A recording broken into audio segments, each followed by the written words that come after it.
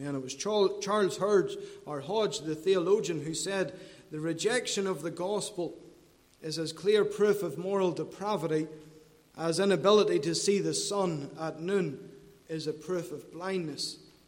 No, we come here in the book of Numbers in the chapter 16. We're coming to a time in Israel of great rebellion. The Israelites, having been brought out of the land of Egypt, having been delivered and brought across the Red Sea and brought into that time of wilderness. The Lord is there. The Lord is leading them. The Lord is guiding them. The Lord has raised up their leaders, Moses and Aaron, for them. And yet, whenever we come into this passage, we see that all is not well.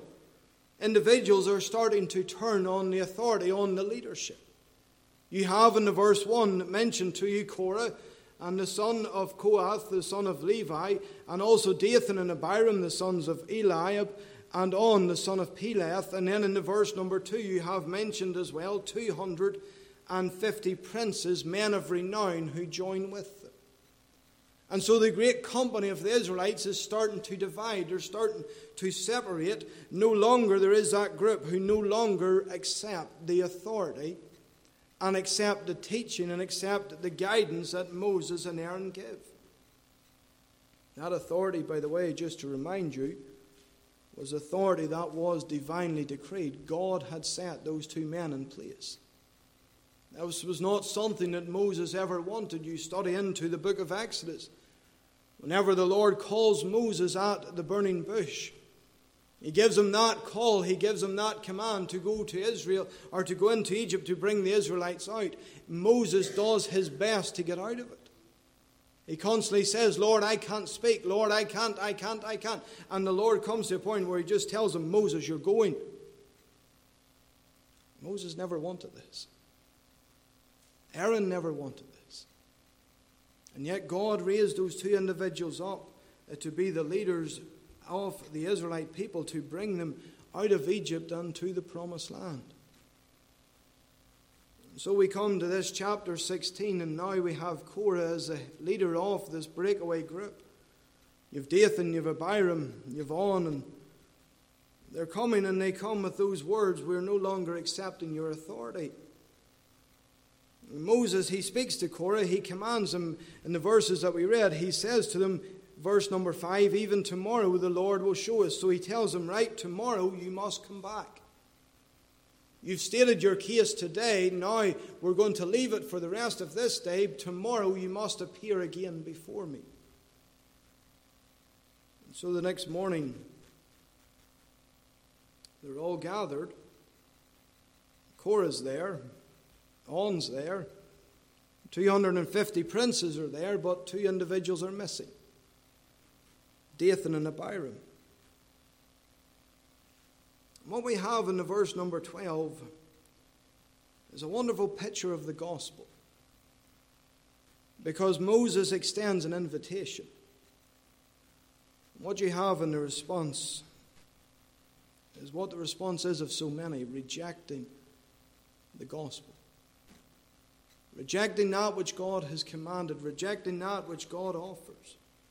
Yes, there's a literal understanding of the passage, but I trust tonight, even as we go through it, I trust we'll see the great emphasis, the great application of the gospel that is in it. Firstly, I want you to see in the verse number 12 the plea that is made. The plea that is made. For the verse 12, Moses sent to call Dathan and Abiram. Moses gives that extra call to them. He sends a runner, as it were. He sends a messenger to them. They're still in their tent. They're refusing to come out. And he sends word to them, "Come up. Come to me. Come to the place where you've been called to. Come to the place where we're gathered together." You see, Dathan and Abiram, they were not there. But yet Moses had a desire for them to come. Even though Moses knew their starting point, though Moses knew these are two individuals who are not on my side, these are two individuals that are against me, these are two individuals that do not want the authority of Moses and Aaron over the Israelites anymore, these are two that are not my supporters in any way, and yet there still is an invitation given.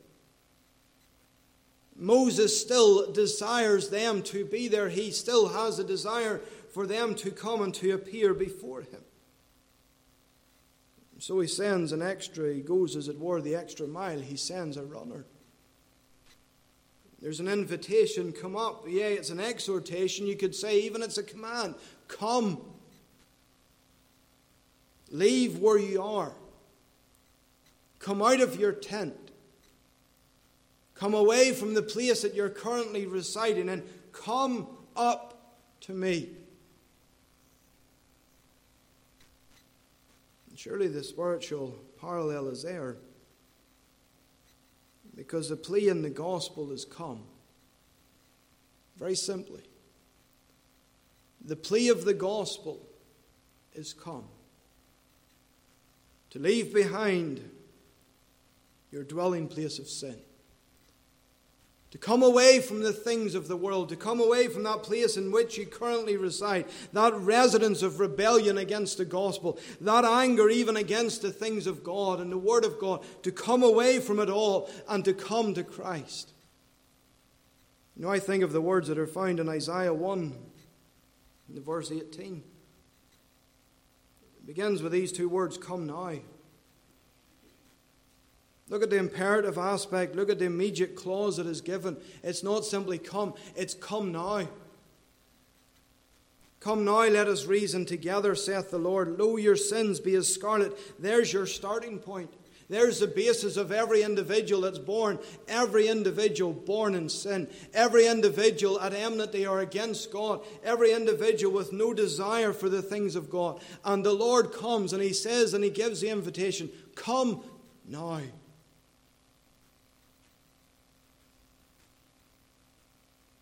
Though your sins be as scarlet, they shall be as white as snow. Though they be red like crimson, they shall be as wool. As I said, that gospel plea is given in spite of your starting point as a sinner.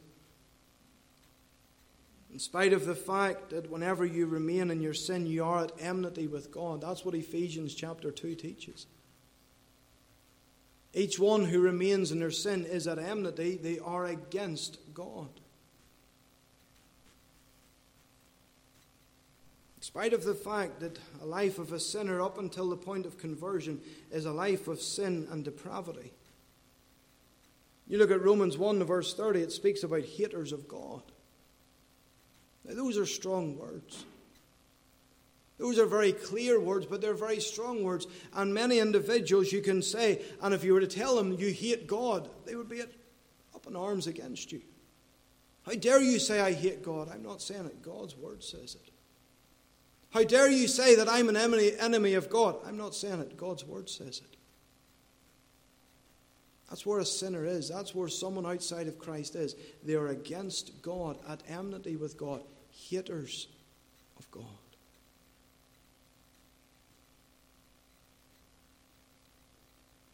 The sinner, just like Dathan and Abiram, does not stand with the leader, does not stand with the Lord. You stand apart from him, you stand separate from him. And yet God in his mercy, in spite of the fact you're against him, God in his mercy extends an invitation to you. Come. Come up to me.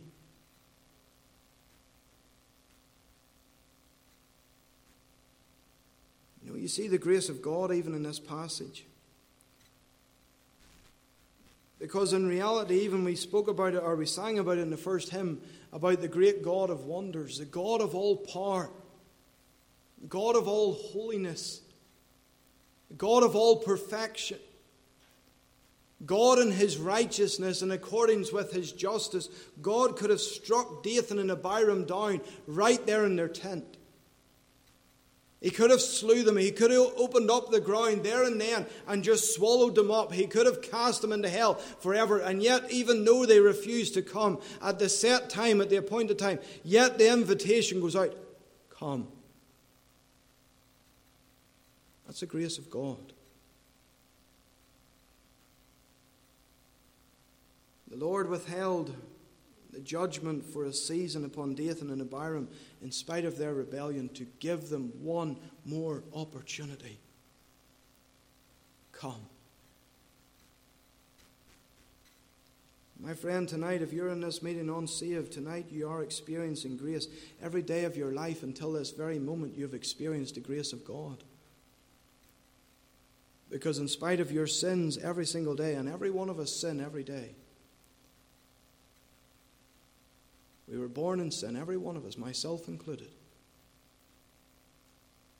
And the fact that the Lord has spared you in spite of the fact that you have ran in your sin and ran from God all of your life, you've experienced the grace of God to this very moment because God has spared you. Given you another plea, given you another invitation. Come. Come to Christ. Come now. The plea that is given, but then secondly in the verse number 12, you have the proclamation that is made. Because the sons of Eliab said, we will not come up. You know, that exhortation was sent out. Moses made it very clear, very simple message. Come. And yet Dathan and Abiram, both of them, they're there in that tent. And both individuals, in spite of the fact, remember, Moses is the leader. In spite of the fact that all authority had been given unto Moses, he was the leader of all of the Israelites. He was the one who spoke, who met with God. He was the one in which the power and authority had been bestowed. He was the one to rule over them. He was the one even to judge the people in their times of disagreements. They came to Moses. Moses' word was final. And yet here was Moses. He sent the word, the invitation, come. And two individuals say, no, we're not coming. Doesn't matter that it's a leader. It doesn't matter it's Moses that has asked us to come, has even commanded us to come. We won't come.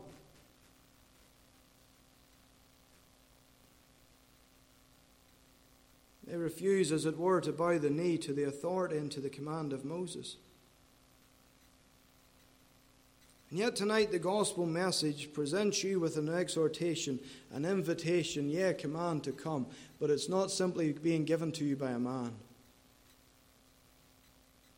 It's not simply being given to you by some leader, as it were. It's coming from one who is wiser, one who is mightier, one who is greater, one who has more power in heaven and in earth. And his words are this: repent, believe the gospel, come unto him. His exhortation is to come that you might have rest. And yet how many today there are right across Northern Ireland that in times past and even today are hearing the gospel invitation afresh to come unto the Lord, and how many simply turn, as it were, their backs and say, we will not come up. We will not come. You hear a gospel preacher tell them they need to come to Christ, and they'll turn their backs, as it were, and they'll say, we will not come your way, we will not come in your time, we will not come at your command, we will not come up. And yet the same individuals, many of them say they want to go to heaven.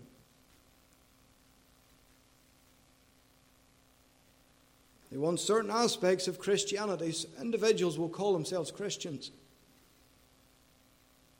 They'll say, oh, I'm a Christian. And they'll say, oh, I go to church on a Sunday, or I do read a Bible. And they've certain parts of Christianity. Did you notice what the words in the opening verses we read? Those men, Korah, Dathan, and Abiram, on the 250 men of the princes that there were, what were they asking for? They were asking for certain parts of the work. It wasn't a case that they had wanted nothing to do with it. Rather, that they actually wanted some parts of the work for themselves.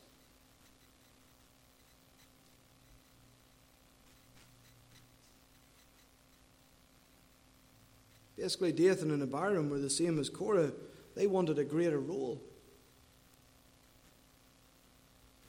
But they wouldn't accept the authority. Maybe here tonight and you desire certain aspects of the gospel. You desire to have the name tag, as it were, Christian. You desire tonight to have a home in heaven.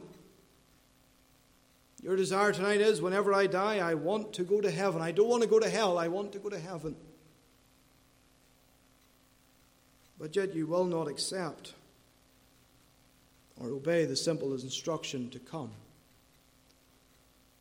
To leave the place of sin, to leave the world behind, to turn your back on the world, and to come away from the world and to come to the cross, to come to Christ. What an awful proclamation to make.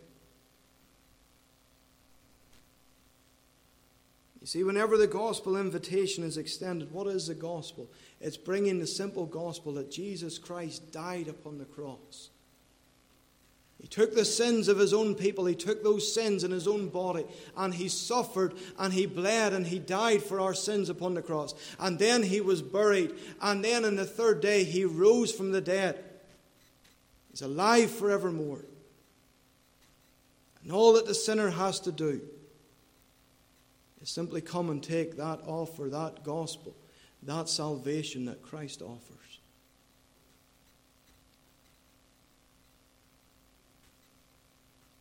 Yet many today, whenever you offer them the salvation found in Jesus Christ,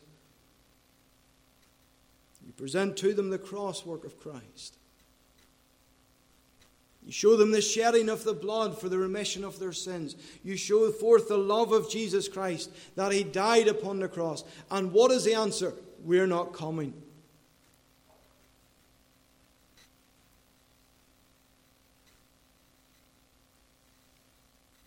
They refuse the sacrifice. They refuse the authority of Jesus Christ. My friend, if that's been your mentality, if that's been your situation up until this point, let me bring this one verse. How shall you escape if you neglect a so great salvation? How can you escape? How can you be saved if it's not through Jesus Christ? Thirdly, I want you to see in the verse 13 the presumption that was made. The presumption that was made, because Dathan and Abiram, they say this: Is it a small thing that thou hast brought us up out of the land that floweth with milk and honey to kill us in the wilderness, except thou make thyself altogether a prince over us? It's that first line. Is it a small thing that thou hast brought us up out of the land that floweth with milk and honey? You know, it's hard to get my head around this one. Dathan and Abiram are actually saying here and believing that Egypt flowed with milk and honey. They're actually saying here that they were better off in Egypt. Now, if you know anything about the Old Testament scriptures, if you know anything about the treatment of the Israelites in Egypt, they were lashed with the whip. They were the slaves of the Egyptians for all of their days. They had to work as hard as they could, making their own bricks and building everything the Egyptians wanted them to build. Very little food. Then it came to the point, and Pharaoh said, right, all of the men children must be thrown into the river and drowned. Yet two individuals who experienced that, experienced Egypt for what it truly was. Yet these two individuals are brought up out of it across the Red Sea. All of the Pharaoh and all of the Egyptians have been drowned in the sea. They're spared. And yet they're now saying it would have been better for us to be there. That place flowed with milk and honey.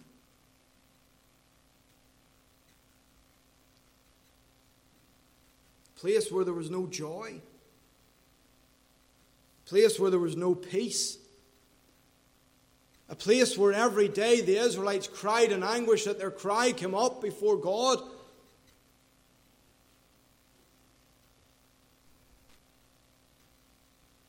And yet Dathan and Abiram, they state it's their belief that the place of bondage is the place of milk and honey. They're saying we'd rather be there.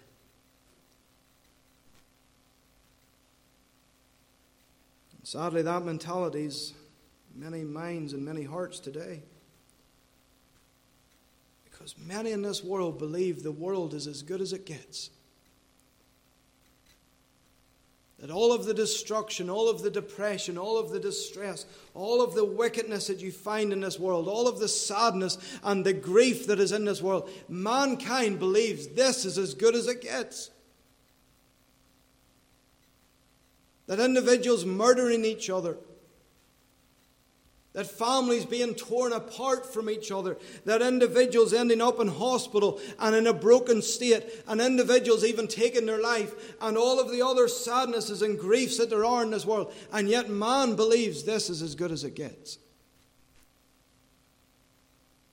Make as much as you can in this world, because once you're gone, that's it. There's nothing else.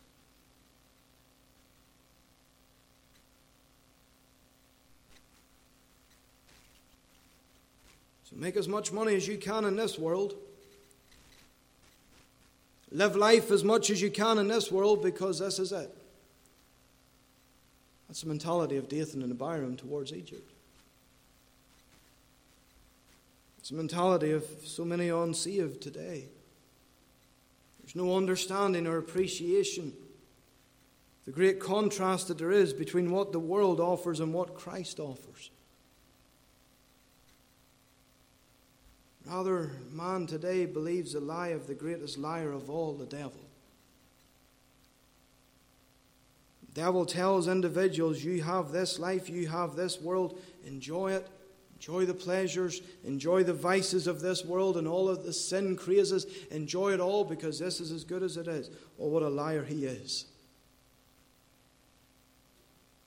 You know what Proverbs 21 verse 17 says? He that loveth pleasure shall be a poor man. He that loveth wine and oil shall not be rich.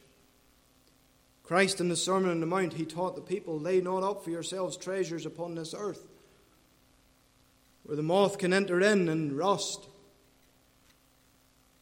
My friend, a life of sin and bondage, a life of slavery to the devil, and to the darkness of this world is not the best life. You will not find joy or blessing or peace in anything outside in this world can offer you. Money won't give it to you. Alcohol, drugs won't give it to you. They'll give you a high for a season, for a time. Then they'll bring you very low. You ever heard of the prodigal son? Prodigal son was there in the best house possible. His father cared for every need he had, and yet his eyes were in the world. And it came to the point he says to his father, he says, Father, give me my half of your inheritance. I want to go into the world. And the father, with a broken heart, he carved up the farm, as it were. He gave the possession, the part that was the son. The son went into the world. He lived up life. He had the friends for a season while he had the money. Then when the money ran out, the friends disappeared. There's a prodigal son sitting in a field feeding pigs. So hungry that he was even going to stick his head in the feeding trough with them. And yet it looks so good.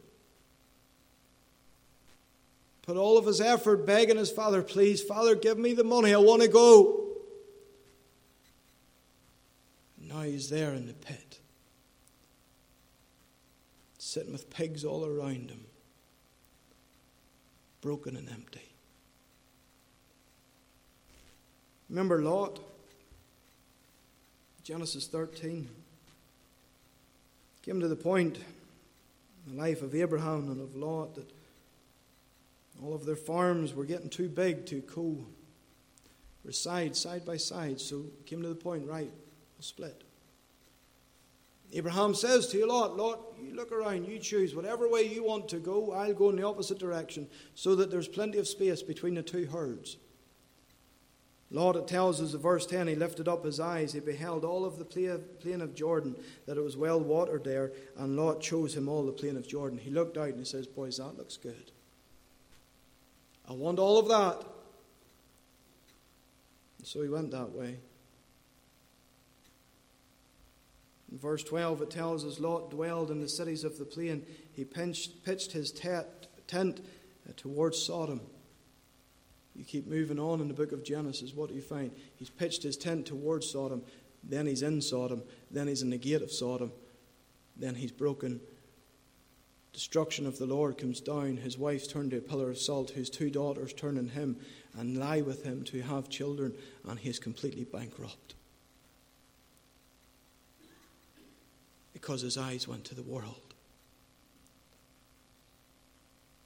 His heart longed for it, his feet followed it. And he's empty.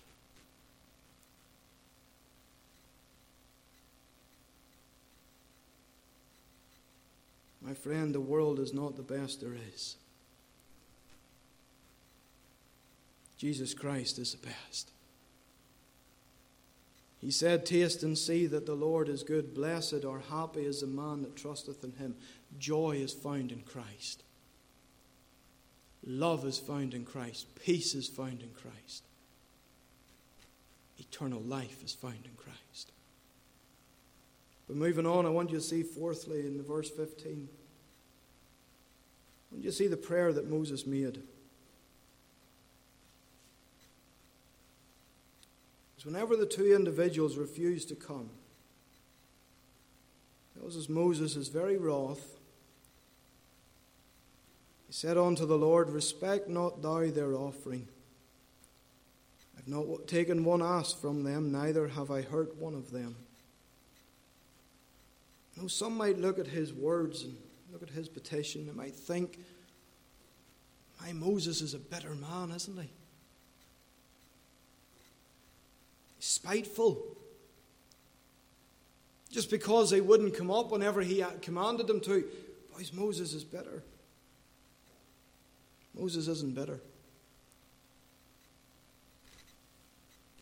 Moses, and what he says here, is very clear, because he has a very clear understanding of who God is. You see, Moses understood the holiness of God. He understood the perfection of God. He understood the sacrifice for sin.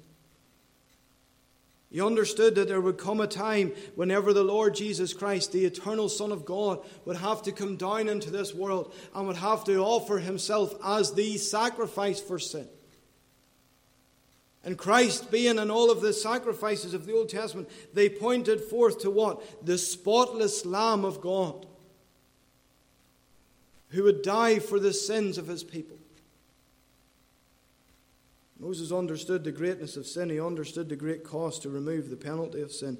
And so, in light of the actions, the desires, and the words of Dathan and Abiram, the refusal of those 2 individuals to come, Moses prays and he says, "Lord, you cannot accept them. You cannot accept their offering. You cannot accept how they plan to approach you. You cannot accept how they plan to appease you. For, Lord, they are not coming in the way or by the way which you have decreed." Just like Cain. The book of Genesis, Cain didn't come with the blood atonement, did he? He came to the time to make a sacrifice. He brought his fruit. He brought his vegetables. He brought the work of his hands. God couldn't accept it. You see, for the atonement for our sins, for the penalty to be paid for our sins, it has to be blood. It tells us in Genesis 4, the verse 5, "Unto Cain and to his offering God had not respect." And Moses is so clear in his mind, for the sake of the glory of God and the holiness of God, God cannot accept these individuals who refuse to come the way that God has said. You think Moses found happiness in praying such a prayer?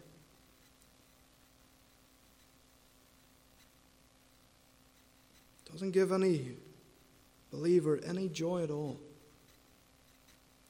in knowing that sinners are going to hell.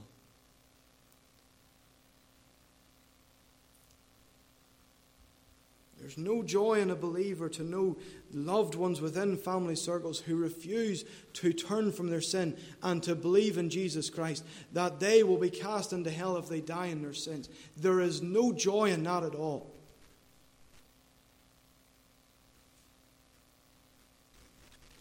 But the reality is, God has only decreed one way. For you to have peace with God, for you to be accepted by God, it must and can only be through Jesus Christ. If you reject the Son of God,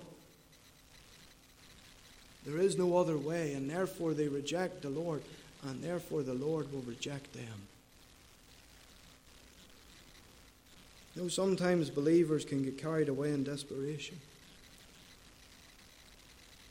Maybe you have a son or a daughter, brother or sister. You prayed for them for years.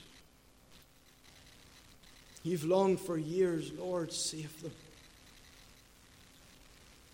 Maybe in desperation it's crept into your mind, but they're not bad people.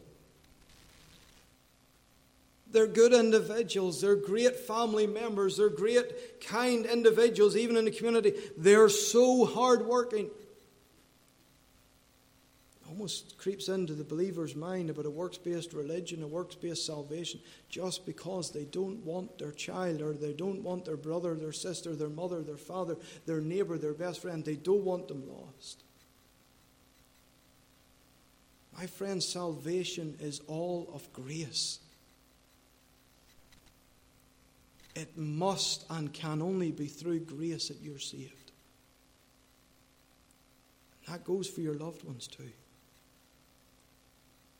Grace must be and is the only way of salvation. If men and women refuse to believe on Jesus Christ, they cannot be saved. They cannot be accepted before God. But fifthly and finally, you look at the verse 32 and 33 of the chapter. You see the penalty for their rejection. Verse 32, it tells us the earth opened her mouth, swallowed them up in their houses, and the men that appertained unto Korah and all their goods. They and all that appertained to them went down alive into the pit. And the earth closed upon them, and they perished from among the congregation. You know, if you actually look at the verse 25 as well, again, it's grace. Because you remember verse 12, Moses has sent to them, he sent a messenger to them, tell Dathan and Abiram to come to me. Verse 25 tells you Moses rose up and he went on to Dathan and Abiram. Dathan and Abiram refused to come to him, and yet Moses, even showing forth the grace of God, he goes, as it were, out to them, into the highways, to the byways, to bring them. And they still won't come. And they still won't turn.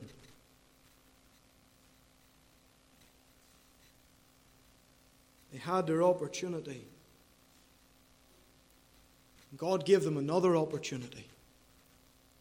And God gave them another opportunity. And then God separated them. You read those verses, we didn't read the whole passage, but you read what happens. Those of Korah are set aside. Korah, On, Dathan, Abiram, and all of those individuals that stood with them, all of their families that appertained, as it were, that were with them in their numbers, they're separated from the rest of the people. What happens? The earth opens. They go down.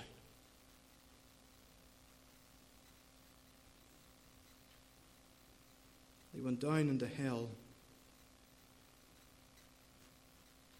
My friend, tonight there is coming a day when the Lord will separate the wheat from the tares, the sheep from the goat. In other words, the saved from the unsaved.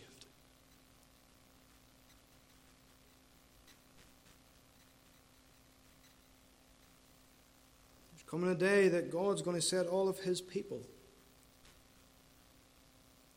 in one place. Then all that are refusing and rejecting the gospel, they're going to be set aside.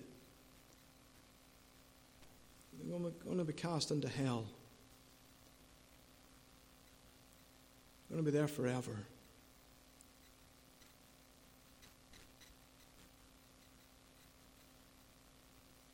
how quick God's judgment can be. Or you think, yes, there's coming that great judgment day, but even tonight, how swift God's judgment can be, how final it can be whenever God just says, time's up.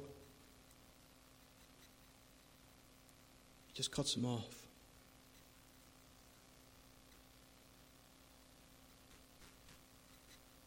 Here was Dathan and Abiram, here was Korah. The times of opportunity are over. The earth just opens. They're all gone.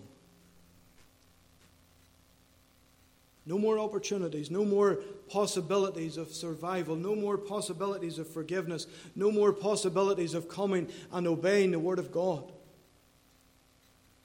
They're gone. It's over. No reprieve, no return. See, the payment, the wages of sin is death.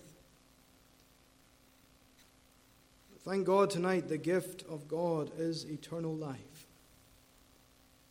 through Jesus Christ.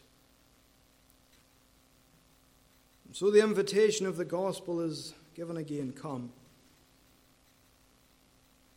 The Spirit of God and the bride of God, in other words, the church of Christ, say, come.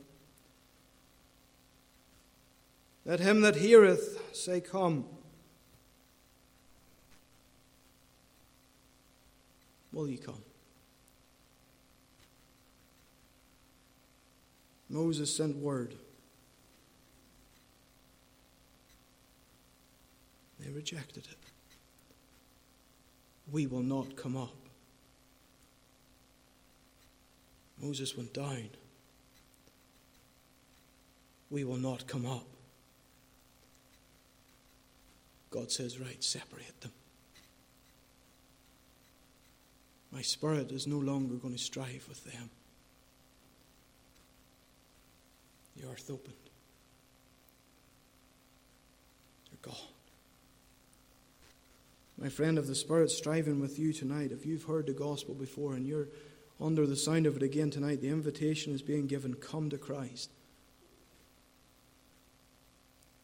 Don't walk out and reject it again.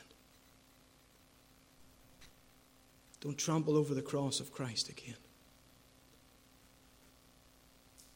What if this is the last time? What if you walk out that door? Say no. And God says, right, that's it. It's over. My friend, heed the gospel invitation. Come. Come now, let us reason together, saith the Lord. Though your sins be as scarlet, they shall be white as snow. Though they be red like crimson, doesn't matter your sins, doesn't matter your background, doesn't matter the years in sin that you spent, you can be washed whiter than snow. You can be white as wool. But you must come. Let's pray.